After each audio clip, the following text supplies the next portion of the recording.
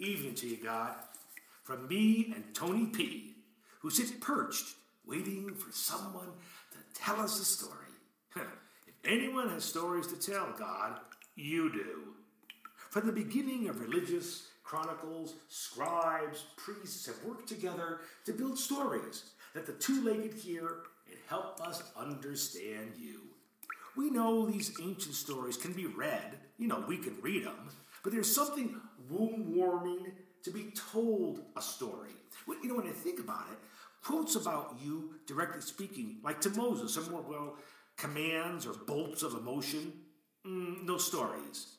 They say your game, life is telling us a story. Well, perhaps it is, but the story has too many themes and subplots, and the reason for the story, its purpose is not crystal clear.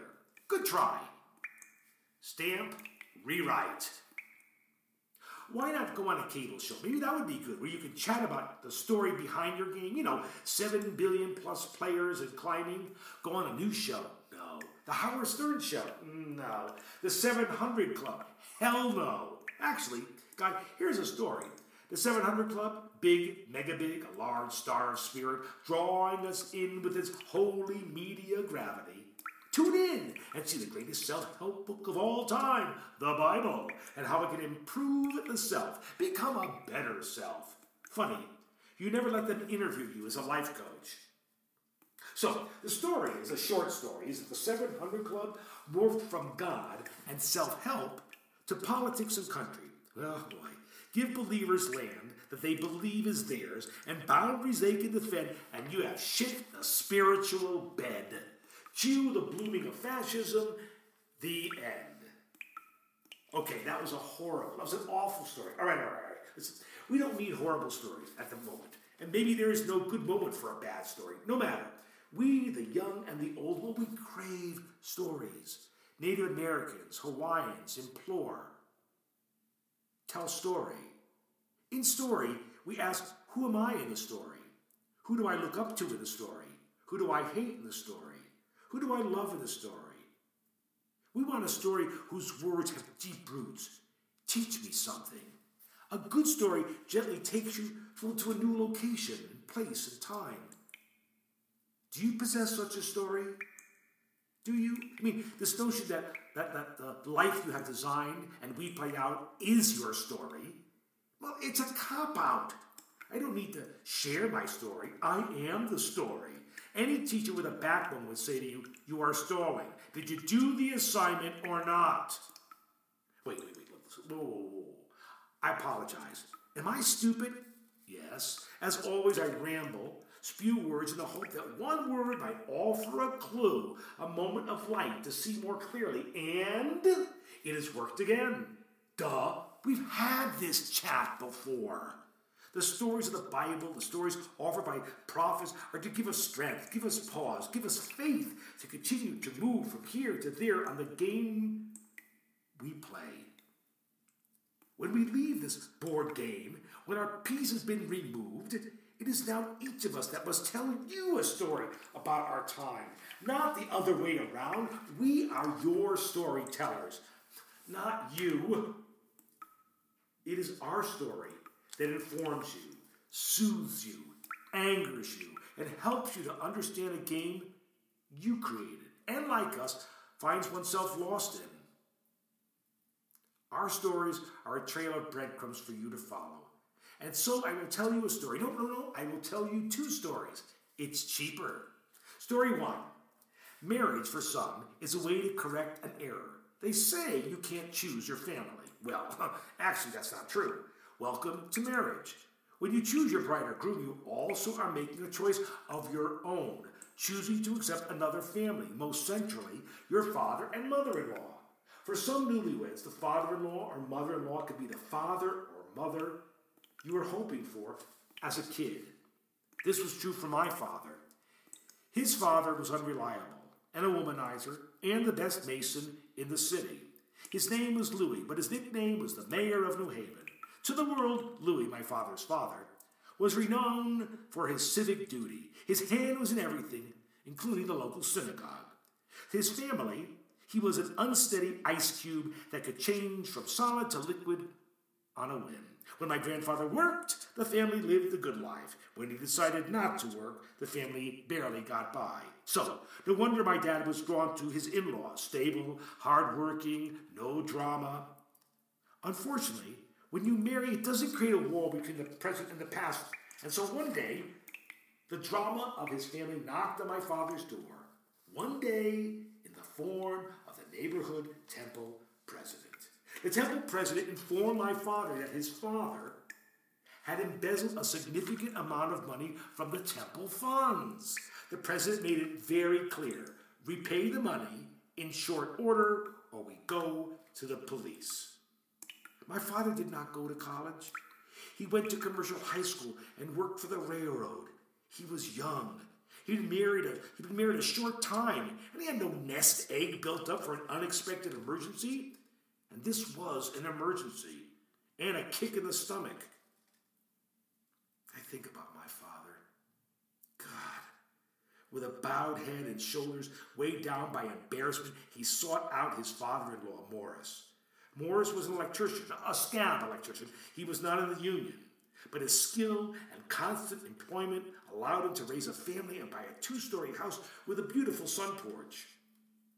And so, he took a deep breath, I suppose, and he told his father-in-law what the temple president had told him, the same temple they all went to in the neighborhood. Morris dipped into his savings and gave my father the money. In turn, my father presented the money to the temple president, and that was that. But what was that? It was an ugly example of how flawed your players can be. They say honor your mother and father. I wonder in this case. Now, is this story that an elder would tell? Would an elder tell this story on a rainy night? Is this a story that I tell to increase your understanding of us and your game? Or does it simply one more piece of evidence to support what you already know about the flesh-spirit experiment? Okay. Listen, one more is a short one. So, there we were on a train in Sudan, the last train out of the capital city, Khartoum, an area beyond the Civil War that held us travelers and prisoners in the capital city waiting for an escape. That's right, we were stuck in Khartoum, and outside this city, war was going on. And we were stuck for weeks. And then news came. This train that was a rumor that now became a fact. This train was our last and only escape out. And if you missed this train, you'd be stuck in Sudan for a very long time. So, securely on this train, we shunted around and around the train yard until the long, rickety line of train cars pulled out of the station.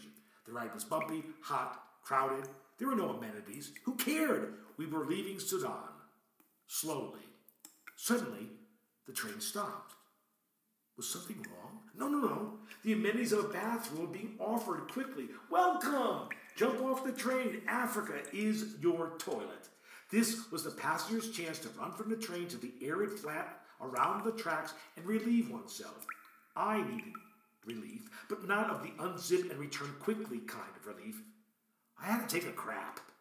And I've been taking a crap all my life, but I did it alone in an enclosed private space. Now I was asking myself to drop trowel and go with others around me and the crowd of others simply looking on from the top of the train perches. My shy shitting habit pushed me further on out the land until I was far enough away where I felt comfortable enough to relieve myself. Success! And then the train began to move.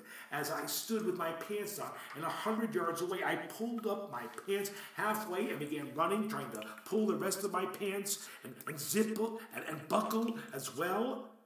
From the top of the trains came wails of laughter. I was the comic relief.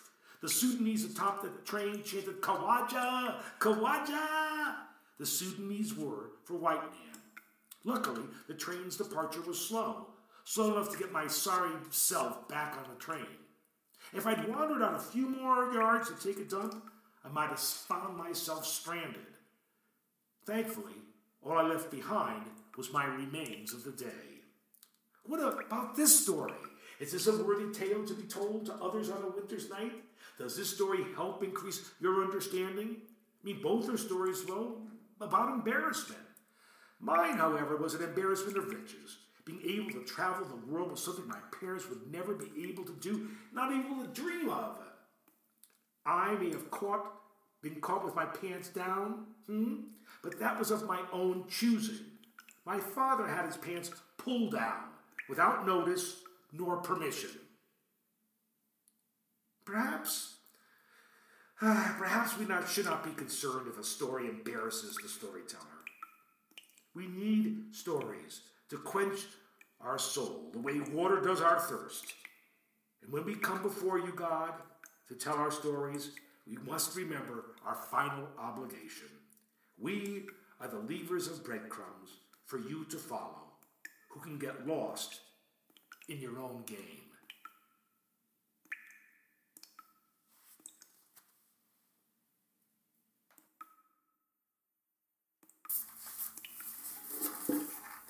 Everyone needs a story.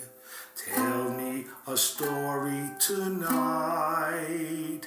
Take me on a journey of words soft as wings in flight.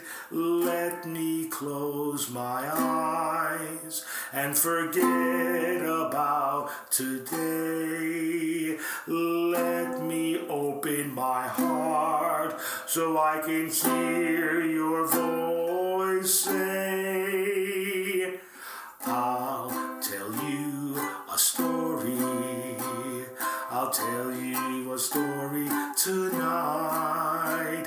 I'll take you on a journey of words soft as wings in flight. And if I fall asleep, let the words go on. Let them grow roots so deep that I can sleep upon.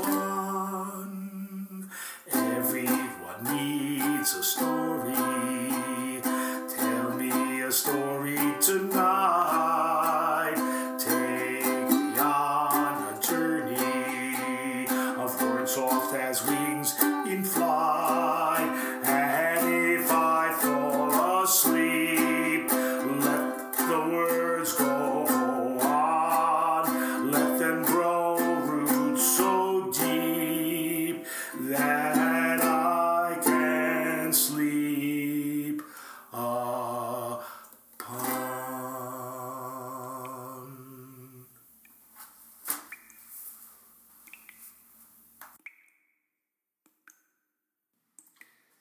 Well, God, you gonna tell me a story before I go to bed? Gonna tuck me in? I know. I'm the storyteller. But, I'm thinking that all the chats that we've accomplished, we've kind of been writing a story together. Who gets top billing? Anyway, I'm rambling on. It's time for me to go to bed. Good night, God. Rest.